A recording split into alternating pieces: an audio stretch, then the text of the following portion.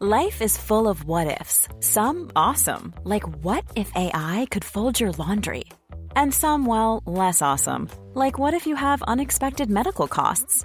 United Healthcare can help get you covered with Health Protector Guard fixed indemnity insurance plans. They supplement your primary plan to help you manage out-of-pocket costs. No deductibles, no enrollment periods, and especially no more what-ifs. Visit uh1.com to find the Health Protector Guard plan for you.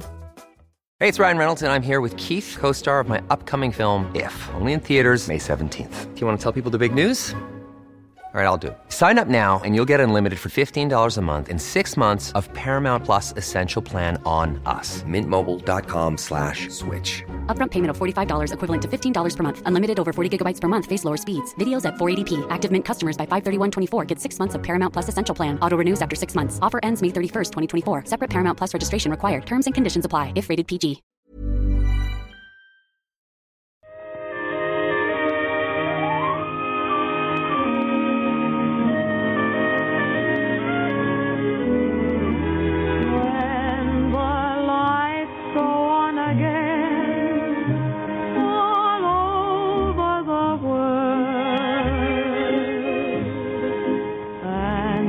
Boys are home again, all over the world, and rain or snow is all. The waiting about, Kay thought, was the hardest part. She had never got used to it. When the warning went at just after 10, she actually felt better. She stretched in her chair and yawned luxuriously. "I'd like a couple of simple fractures tonight," she told Mickey. "Nothing too bloody. I've had enough blood and guts for a while. And no one too heavy. I nearly broke my back last week on that policeman in Eccleston Square. No, a couple of slim little girls with broken ankles would just about do it." "I'd like a nice old lady," said Mickey, yawning too.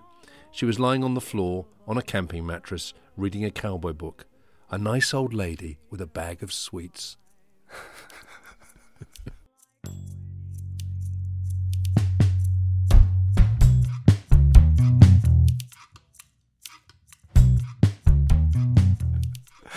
Nice. Yeah. So we're doing more blood and guts of the Blitz. More aren't blood we? and guts in the Blitz. Keep going. Welcome to the Curiously Specific Book Club, the podcast that's curiously specific about dates and locations in well-known books. Every episode, we like to take a book out for a walk into the wild to see if the world of fiction matches up with the real world. I'm Lloyd Shepherd. I'm a product manager and novelist.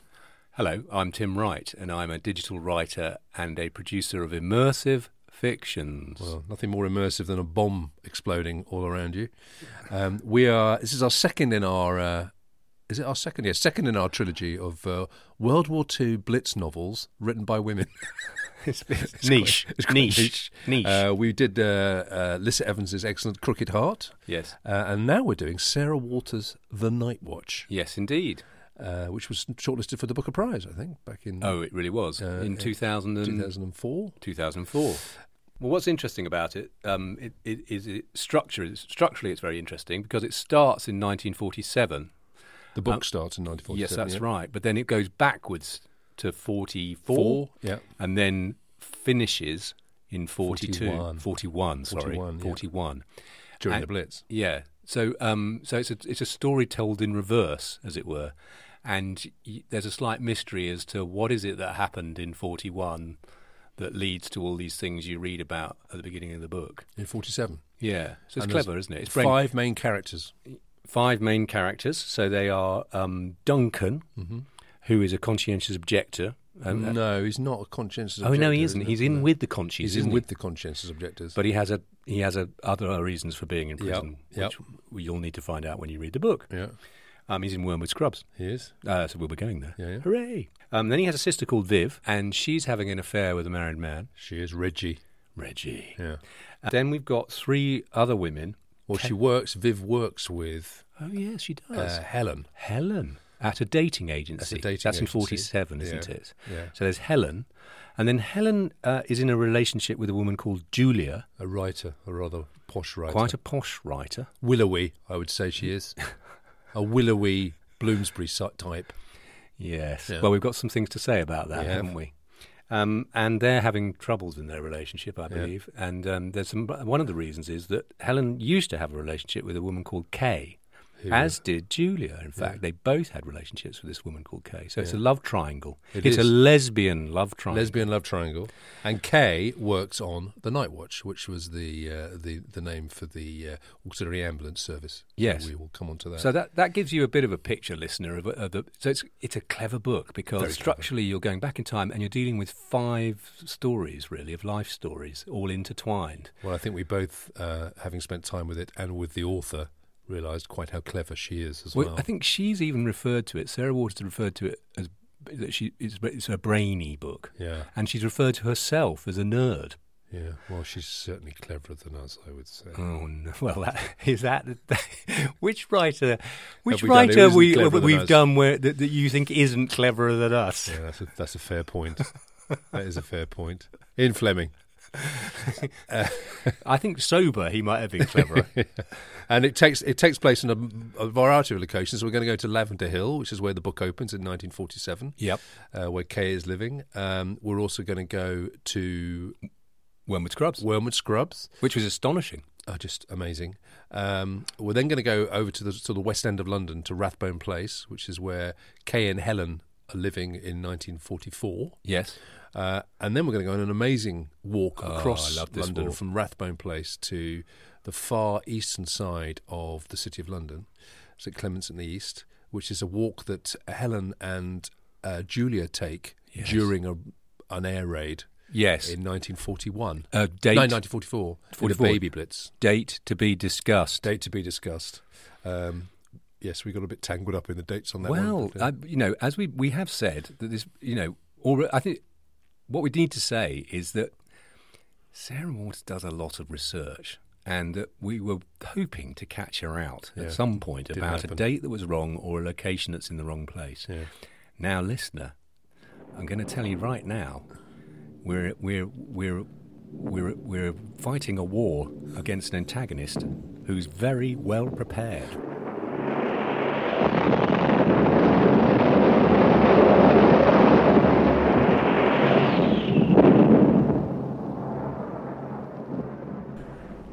A train ran by 2 streets away, heading into Clapham Junction. She felt the thrill and shudder of it in the sill beneath her arms. The bulb in a lamp behind her shoulder sprang into life, flickered for a second like an irritated eye, and then went out. The clinker in the fireplace, a brutal little fireplace, this had been a room for a servant once, gently collapsed. Kay took a final draw on her cigarette, then pinched out the flame of it between her forefinger and thumb. She had been standing at her window for more than an hour. It was a Tuesday. She'd seen a snub-nosed man with a wasted arm arrive, and had been waiting in a vague kind of way for the Stanley Spencer couple. But now she decided to give up on them.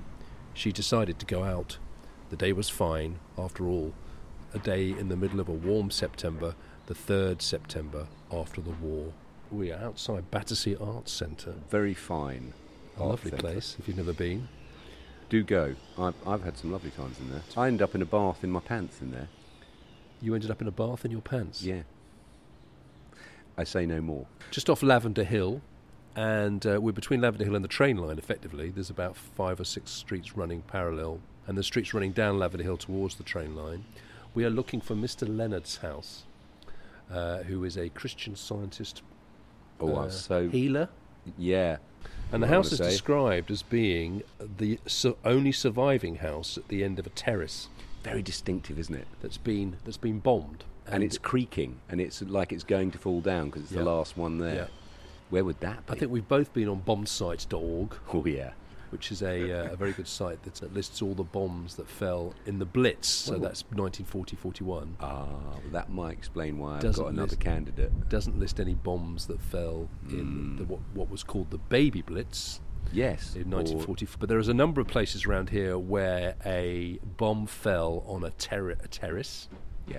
And that terrace has now been replaced by some other housing. There's the reference to the railway line being... I can see the train coming through now. It's quite good, isn't it? Being 2 streets away. Yeah. We're on a slight hill, and then you're looking down onto the rail line. Got my candidate, and you've got your candidate. Well, that was good, wasn't it? My candidate is... You immediately launched into, I've got it, I've got 2 places, I've been to the bomb site, and then I said, what about this other place, Elsley Road? You said, where are you getting that information? I gave you a date. You're making me sound quite smug there. I said, I've got 2 places. I didn't say, actually, I've got it. No, I'm not saying you were smug. I was just pleased a bomb to slightly derail you by giving you a date and another address that you couldn't have found. Yeah, that's what this podcast is all about. Us derailing each other. To keep train metaphor going. Train metaphor, though. Very good. So there's a bomb fell at the top of Latchmere Road, on where it meets Lavender Hill, which is where the police station is. Neither of us are keen on that, are we? I don't think it's that, because I think it's too near the main road, isn't it? When they walk from the station, they walk a bit, don't they? To the house. They do walk a bit. My candidate is Glycina Road. Glycina. Glycena Road. You showed me a picture. About halfway down, on the right-hand side as you're walking down from Lavender Hill, there's a row of... It's lots of Victorian terraced housing, apart from one block of 4 houses that is exactly where the bomb fell, and is now modernish housing. Completely imagine a bomb falling on perhaps 4 terraced houses and wiping out 2 of them, and the ones on the end being left but rickety. They're obviously too rickety to be left standing, because all the other houses on that street are very well preserved. So my candidate will be Glycina Road. Okay, good. It's going down the hill. You can see the railway from there. It's probably, and I think this is what you're going to say, more than 2 streets away from the railway. It does say that in the book, doesn't it? They mention it's 2 street, but by any measure, it's not really. By any measure. Go on then, where's yours then? We're starting well, aren't we? Yeah. I found a very good little personal website by a guy called James Cousins, jamescousins.com, and he wrote an article in 2010 called Bombs in Battersea. So he went to the Battersea Library, he went to the local history library in Battersea, where the staff were incredibly helpful.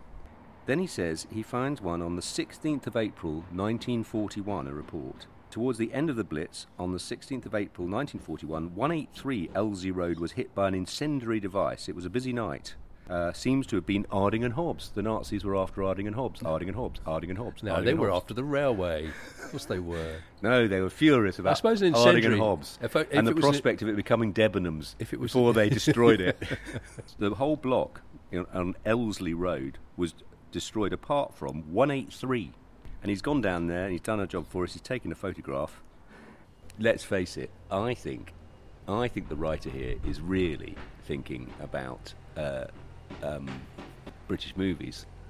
She's thought about the Lavender Hill mob, and then she's got it confused with Lady Killers, and she's thought about the house in Lady Killers that's in King's Cross, which is by the railway, isn't it? But it's very remote and on its own. But I think we both. Done. This is good, though, right? I mean, we've got a couple of candidates. I would lean towards yours. I'll give you that.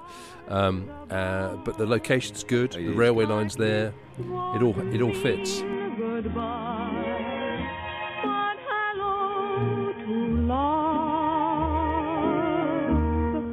When the lights go on again all over the world, and the ships will sail again all over. Sarah Waters lives in South London, doesn't she? She does. She lives in Kennington. So not that far from Lavender Hill. Not that far from Lavender Hill, not that far from here. So Sarah Waters, I didn't know she was Welsh. She's not. She's born in Pembrokeshire. Oh, just because you're born there, for Christ's sake. Well, she went to school at Milford Haven. But she grew up in Middlesbrough, but she left by the time she was about 6. She went to Fall at Milford Haven Grammar.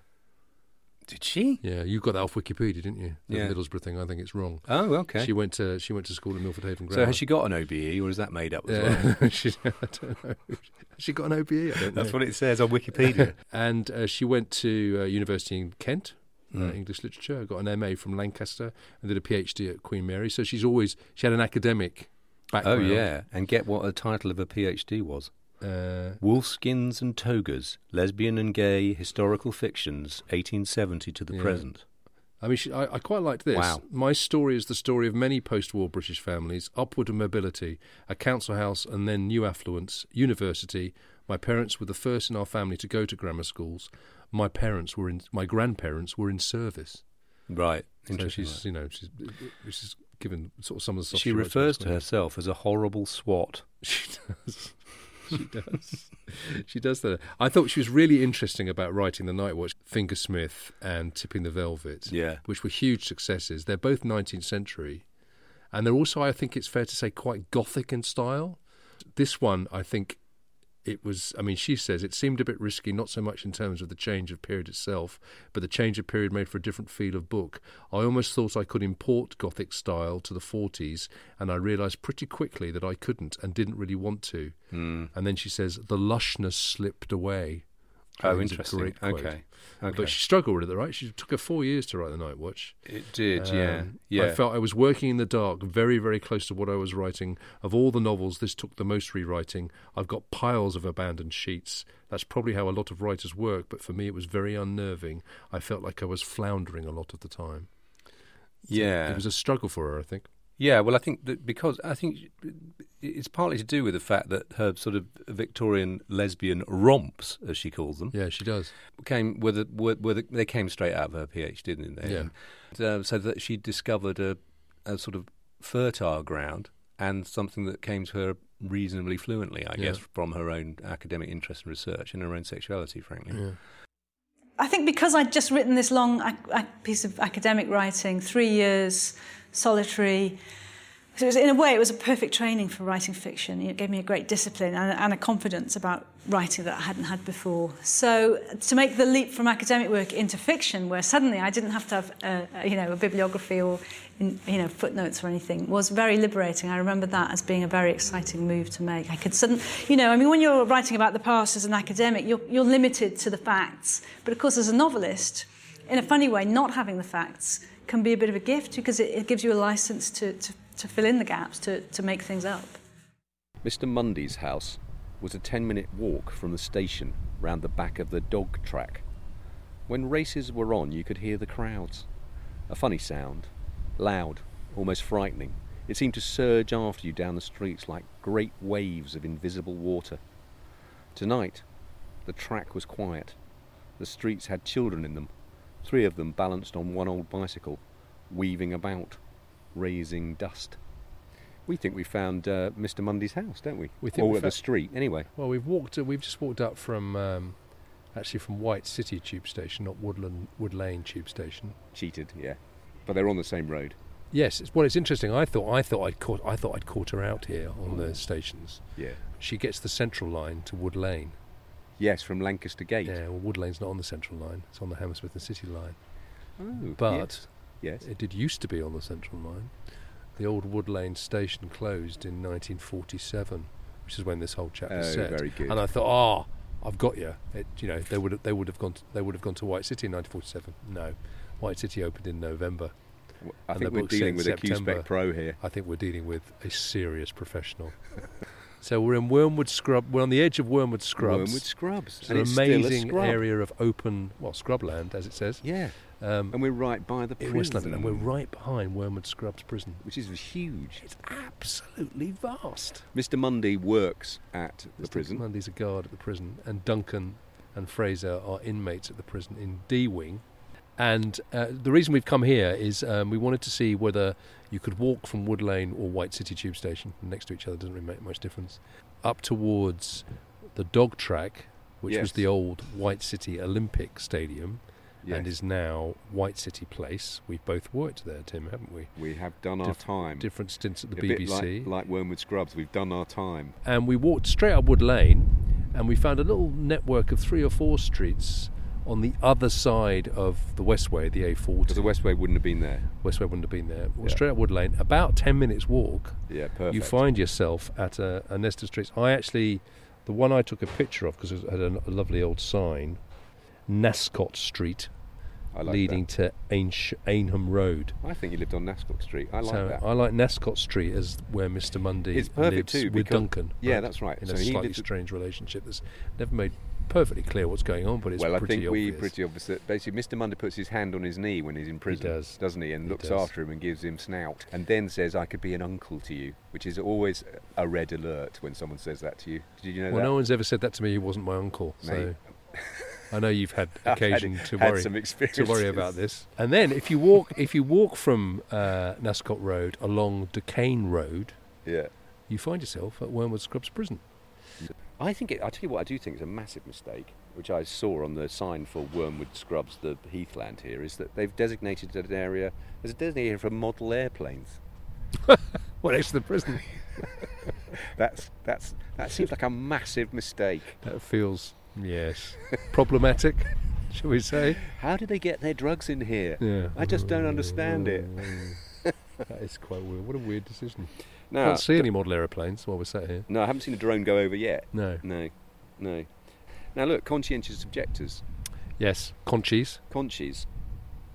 So, Fraser is a conscientious objector, right? that's right, yeah. Fraser's the man that Duncan They is were sharing chucking his them cell in with. Wormwood Scrubs since World War One. In World War One, they put conscientious objectors in there. Right. And you get roughly, I think you get roughly a year. I'll tell you who a famous conscientious objector who would have been in there at the same time as Duncan. Okay. Sir Michael Tippett, the composer. Oh. A child of our time. His great orchestral work was written around this period. I didn't know Michael Tippett was a conchi. Yes, he was. He was a communist, although he didn't identify with any political party. I think he joined I think he left the British Communist Party because they weren't communist enough. Well, yeah. He was Backsliders. He was a homosexual, but he was not out. Right. I think he was bisexual, actually. A pacifist after 1940, he was imprisoned in 1943 for refusing to carry out war-related duties required by his military exemption. So he's sitting in the cell next door, isn't he? Writing a child of our time, whatever it is. That is interesting. Writing his oratorio. So he sat in there when... Michael Tippett. Very interesting. Yeah. Oh, isn't there a scene, though, where someone sings? Do you think that's Tippett? That could be Michael Tippett singing. Isn't there a scene when somebody sings a rather lovely song and they all go quiet? He does after the war. He spends a lot of time in Oxted. I think around this time he runs a choir down in Oxted. Ah, see, I wonder again if that's a reference. Do you think she knew? Well, she's obviously done all the knew research, that. hasn't she? She knows She's vastly more than we do about any of this stuff. Exactly. Lots of famous inmates here. Felons. George Blake, of course, escaped. He did. George Blake, who we talked about in the The Ipcress spy. file. Yeah. But he managed to get over that wall, amazingly. Well, presumably he was helped by a model aeroplane. John Stonehouse was in there. Oh. We've mentioned him before. We haven't We have mentioned him before. So there's quite a lot of Q-spec It's characters. a good curiosity-specific side then, isn't it? Nexus. We could have Nexus a of party. Q-spec people. Have a Wormwood Scrubs party. It's quite windy here. Yeah.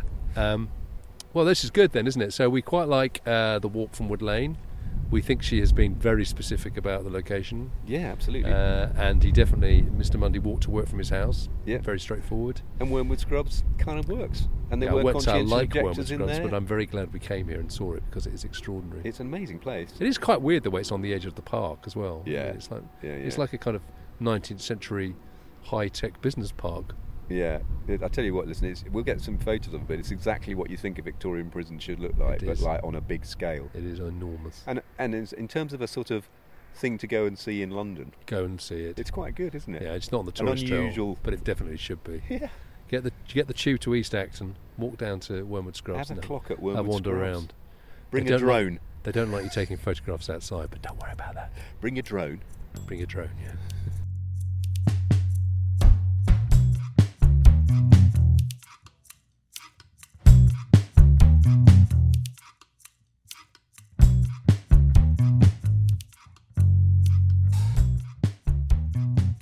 You're listening to the Curiously Specific Book Club podcast. If you want to receive these episodes without delay and with no ads, you need to support us on Patreon. Just head over to patreon.com and search for Curiously Specific Book Club. Hand over a very small, tiny, almost undetectable amount of money. Yeah, less than you can't buy a pint of beer for that money. Can't buy half a pint of beer in London for that for this much. And you'll get the episodes immediately and without ads, but you also get a bunch of other stuff. Yes, you'll get our show notes, so all the links and references that we've mentioned, you'll get that in document form, so you can just click through and watch stuff. You'll also get photos, you'll get videos, and you'll get maps. Some of them good. Were done by Tim. Some of them less good, done by me. But they're all informative. Yes, and we add extra posts and stuff and thoughts that occur to us. And then if you pay us a little bit more money, you can join us on a Discord server where we actually discuss our field trips and books that are coming up. We might do. We've had some great conversations about other books that we might do. So thanks to everyone who's joining us on that. That's really good fun. Good stuff. So head over to patreon.com, search for Curiously Specific, and enjoy the goodies that lie therein. That's easy for you to say. Now back to the podcast. Hiring for your small business? If you're not looking for professionals on LinkedIn, you're looking in the wrong place. That's like looking for your car keys in a fish tank.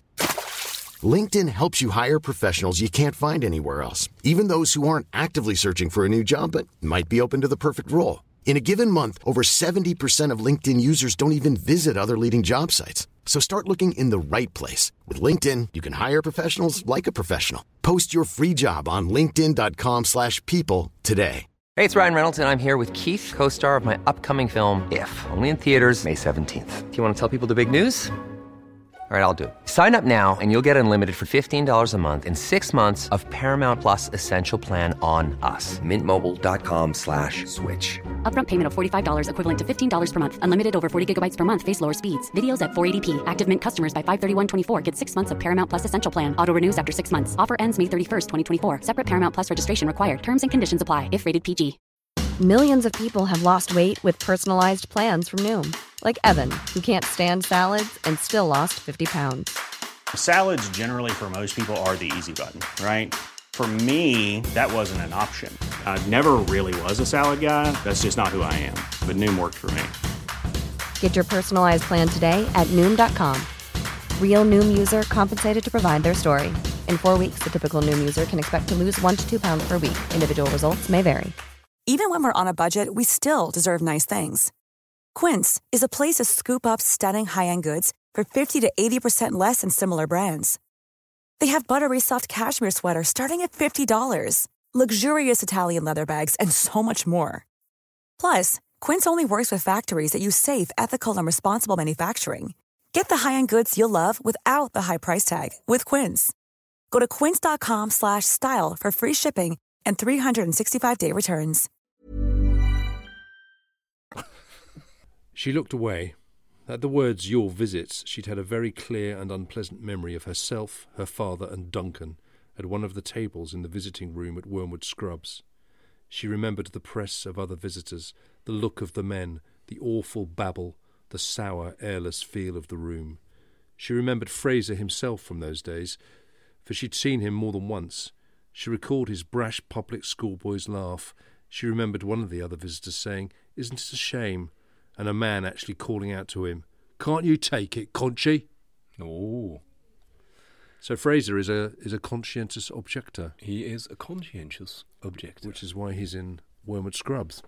First World War, there were 16,000 men registered as conscientious objectors in the First World War. That's not very many. But 6,000 were refused.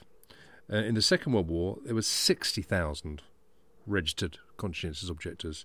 The way you got to be registered, you went up in front of a conscientious objection tribunal, which is run through the local authorities, chaired by a judge. So about 5,500 objectors were imprisoned in the Second World War. Okay. For not meeting the criteria. Okay. And a further 1,000 were court-martialed by the armed forces and sent to military detentions. But I noticed that most of them only got a sentence of about 1 year. Right. If they then agreed to go off and do other sort of non-combat Well, there were two categories of conscientious objector. There were people who didn't want to fight. Yeah. But there were also people who didn't want anything to do with the war. Yes. Wouldn't do any work at all. So what would happen to them? Would they were imprisoned. What I noticed was that quite a number of them were Quakers. A great many were Quakers. And quite a few were Jehovah's Witnesses. Lots of Jehovah's. Well, it was actually because of the religious opt-outs that they had to come up with some kind of legislation for in the First World War, because there were there were so many people getting it for that. Obviously, it's worth saying this is from Philip Ziegler from the People's War. There is obviously a lot of people were violently opposed to conscientious objectors. They call it the cowards, shirkers and traitors. So Sir Edward Phipps, a London magistrate, voiced their views at a tribunal considering requests for exemption from national service when he described the applicants as these miserable creatures and interrupted their evidence with a cry of, "What tosh!" Gosh. The strongly Labour Councillor Bermondsey evidently shared his opinion, they dismissed all employees who were registered conscience did objectors. So this is interesting. So the courts could be quite interesting about this one, quite tolerant. So 6 officials of the Peace Pledge Union were prosecuted during the Second World War for exhorting the public not to fight. Oh, okay. But the case was dismissed by the judge. This is what they said. This is a free country.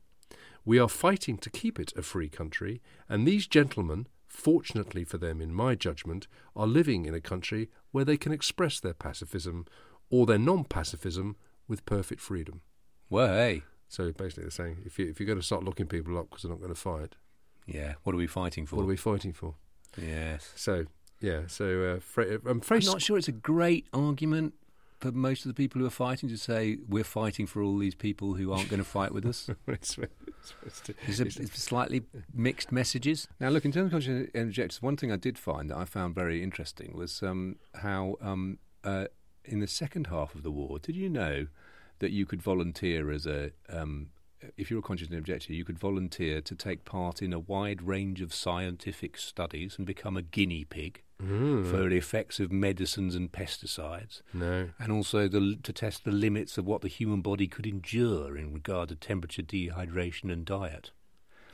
Basically, as the Allies pushed further west in Europe, I'm getting this from it is an American one, but it's a National World War II museum. As the Allies pushed further west in Europe, armies began to come across more and more starved civilians. Doctors knew that special care would be needed to restore their lives, so a call was put out to conscientious objectors to volunteer for a starvation study. Christ.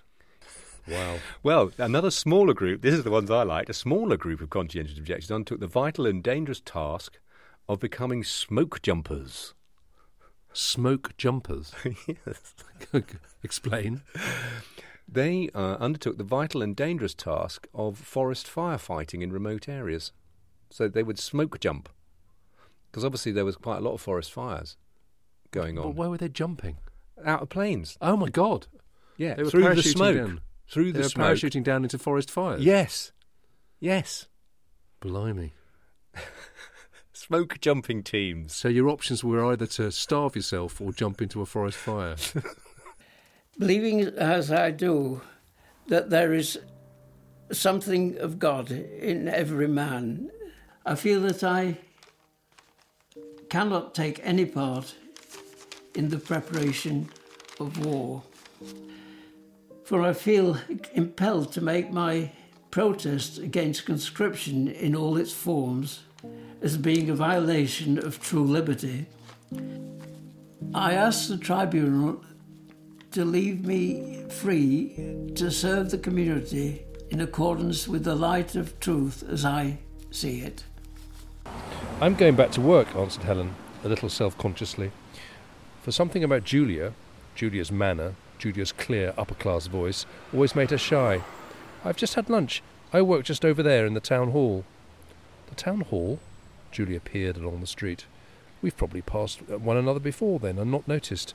My father and I have been working our way through all the streets around here. We've set up a sort of headquarters in a house on Branston Square. We've been there for a week. He's just gone off to see a warden, and I'm making it an excuse for a little sit-down.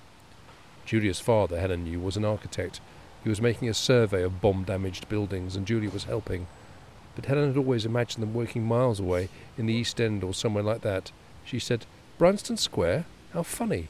I walk through there all the time. Do you? Asked Julia. So we are sat in, actually, Montague Square. Yeah. Which is the next square along from Branston Square. Mm-hmm. We are south of the Marylebone Road, east of the Edgware Road. You've done well here. And just south of Marylebone Town Hall, which is on the Marylebone Road. Yeah. Helen works at the Marylebone Town Hall in the Damage Assistant Department. So a couple of reasons why this is interesting. It's very close to Marylebone Town Hall.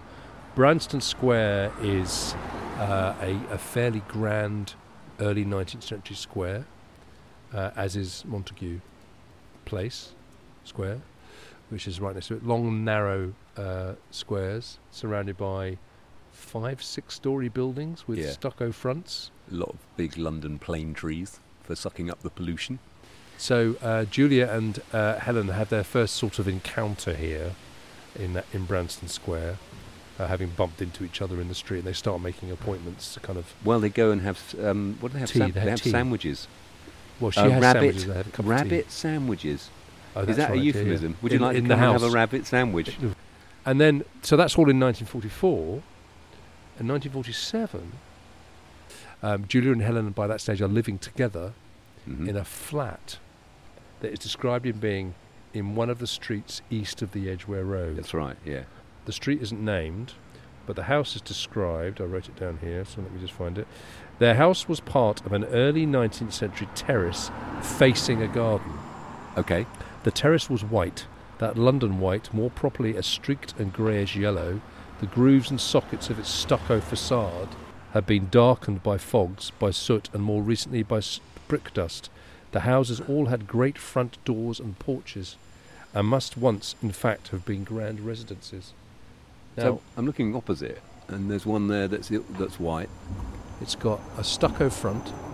Yeah. It's got a grand front door. It's got grooves in the stucco. It's not a smooth front.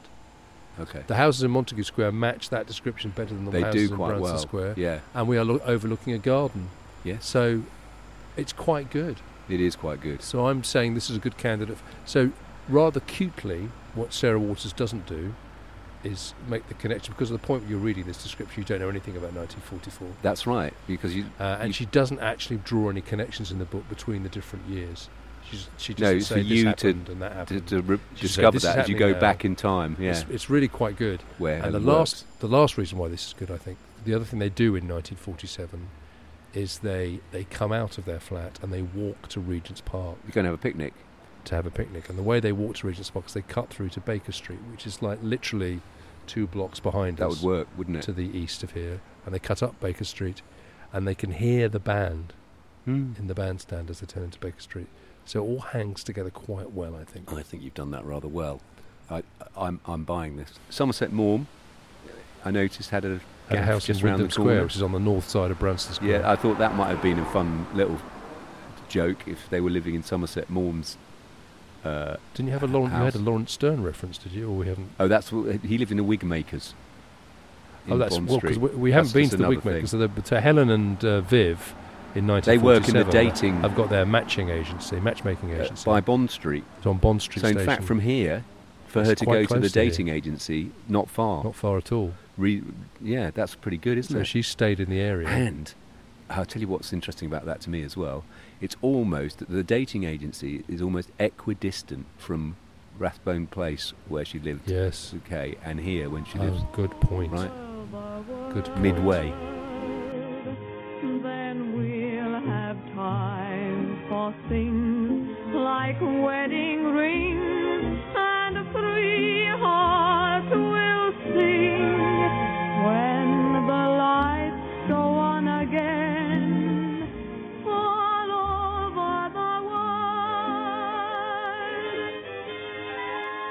So this is a book about the 1940s, but it's actually published in 2006. 2006. And as we've said, Sarah Waters took 4 years to write this book, so she started thinking about it in 2001 presumably. But 2006, what kind of world is this book coming into? Yeah. I quite liked this. This is a personal obsession. So Michael Bagent and Richard Lee, co-authors of The Holy Blood and The Holy Grail. I knew you were going to be into this. Which I loved in the 70s when I was at school. Yeah. It's a conspiracy theory about... And basically, should we say it inspired the Da Vinci Code? Anyway, this was the year they sued Random House over the Da Vinci Code, saying it had been... basically, they claimed it had been ripped off from them, and the judge disagreed. But the judge, rather brilliantly, Mr. Justice Peter Smith, spelt out a secret message in code within his judgment. Of course he did. And obviously a big year for the Welsh. Oh, really? The Senedd building opened in Cardiff. Pass me by. Well, what is the Senedd building? Well, it's the Parliament building. And why do they call it the Parliament building? Because I'm not even going there. The other thing I remember from this year, it was that period of the internet. Atheism was very big. Oh, was it? People were arguing about atheism online before people started arguing about culture wars and all that kind of stuff. People used to argue about atheism. Made me feel very nostalgic. Because 2 books were published in 2006. The God Delusion. Oh, yes. But also The Gospel of the Flying Spaghetti Monster was published in 2006. I don't know that book. And the Flying Spaghetti Monster was the kind of nudge, nudge, wink, wink, we're online, we're very clever, invented deity, showing, supposedly to show how ridiculous religion was. Okay. And it was kind of the thing that everyone gathered around. Atheism was big, that's all you need to know in 2006. Well, the other thing that was really big, that started then, was Twitter. Yes. In 2006. 2006. Did you start your account in 2006? I did, yeah. That's my first tweet. It's terrible, isn't it?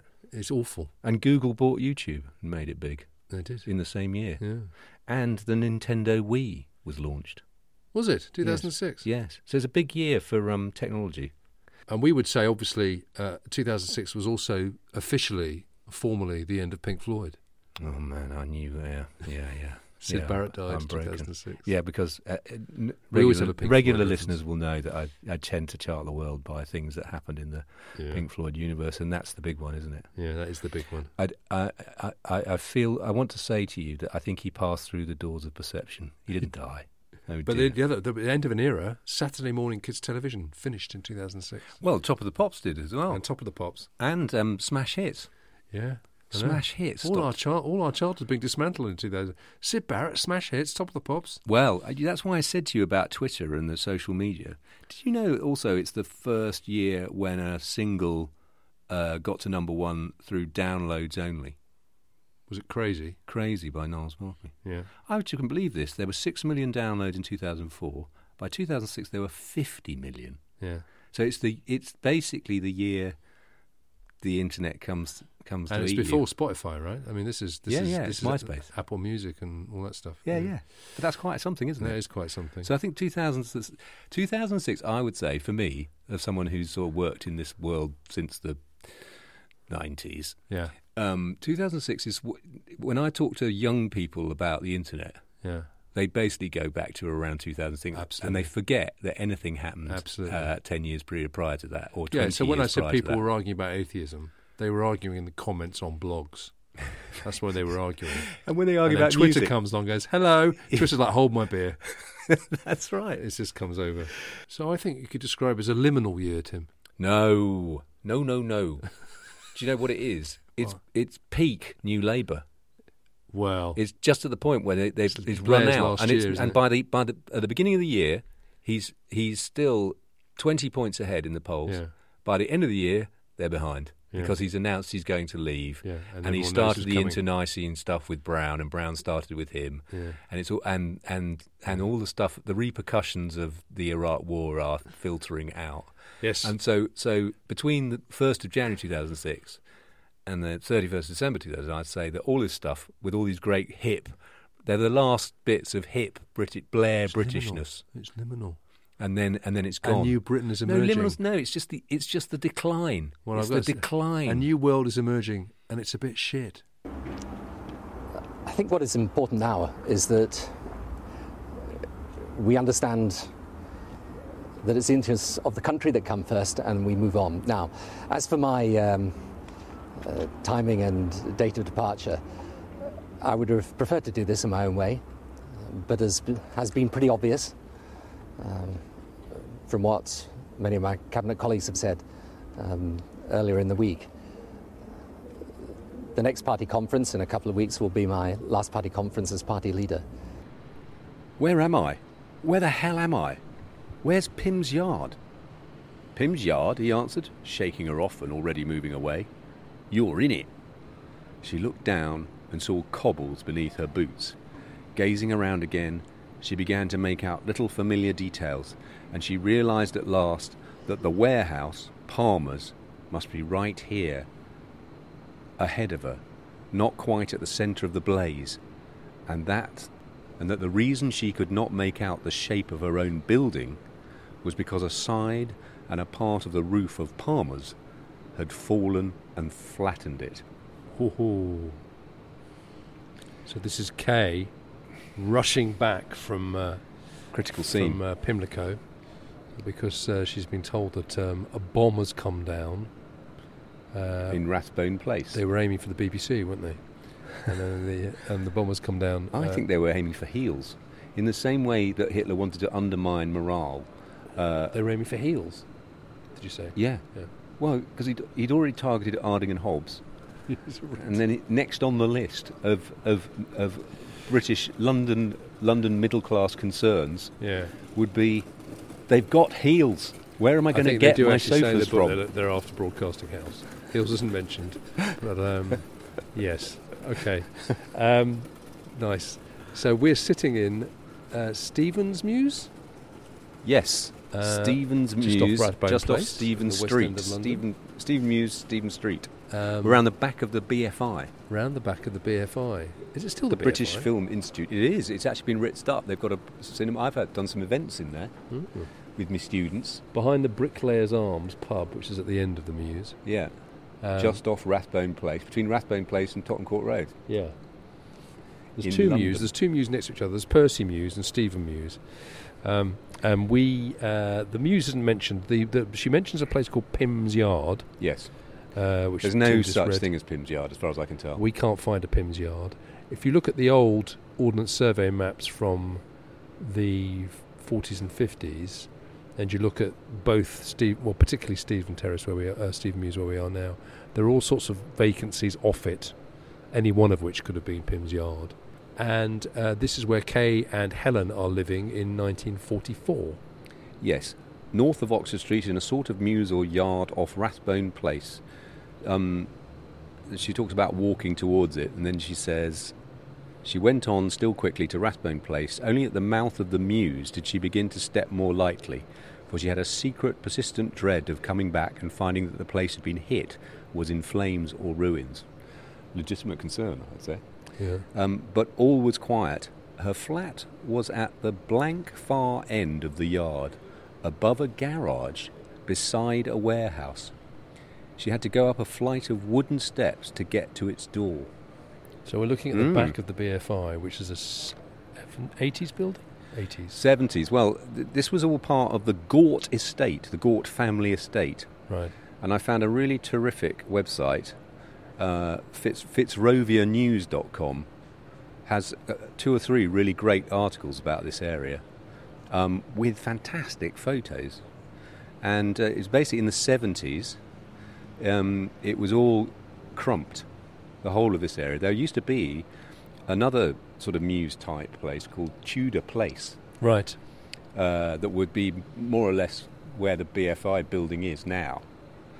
And that had a little sort of mews-type entrance to it as well, and was a mixture of residential and commercial buildings. If you go on that site, somebody's got a whole load of pictures of the place just as it was being demolished. So you get a sense of what it was, a right little rabbit warren around here of little streets like this. I think it really was. And you certainly, this would have been a dead end, Stephen Mews. It's not now, you can go out onto Stephen Street now, but it would have been a dead end. I think this is one of those situations where she's read a book that we haven't got. We haven't got access to. We've been out QSpec'd. We have such faith in her research by this stage that we're assuming it's just there to be found and we haven't found it. We're assuming that we're just some chancers who make things up. Is that what you're saying? We spend a couple of days researching this podcast rather than 4 years. I get the feeling... It feels right though, doesn't it, here? There's cobbles, it's cobbled mews. Yes, there's a cobbled mews, and I think we're spot on. I think she's spot on. There are some little stairs going up there. But it's just at the end. But it's not at the end, it's not at the blank end. I have to say that Percy Mews has more of a sort of blank end now, if you want the sense of a blank end. Yeah. But I don't think it's the right place in terms of I think that would have been a blank end with yards off to the side. Well, obviously that was going to be the home of the UFO underground club, where Pink Floyd played their first ever live gig. So, for me, considering this is the right place. Continuing the Pink Floyd universe. Yeah, it all joins up. You see, it all joins up. So I don't think Sarah Waters doesn't strike me as a Pink Floyd fan. We don't know yet. She hasn't done her late 1960s novel yet. Novel. Her very well researched late 1960s novel about lesbians in Woodstock or something.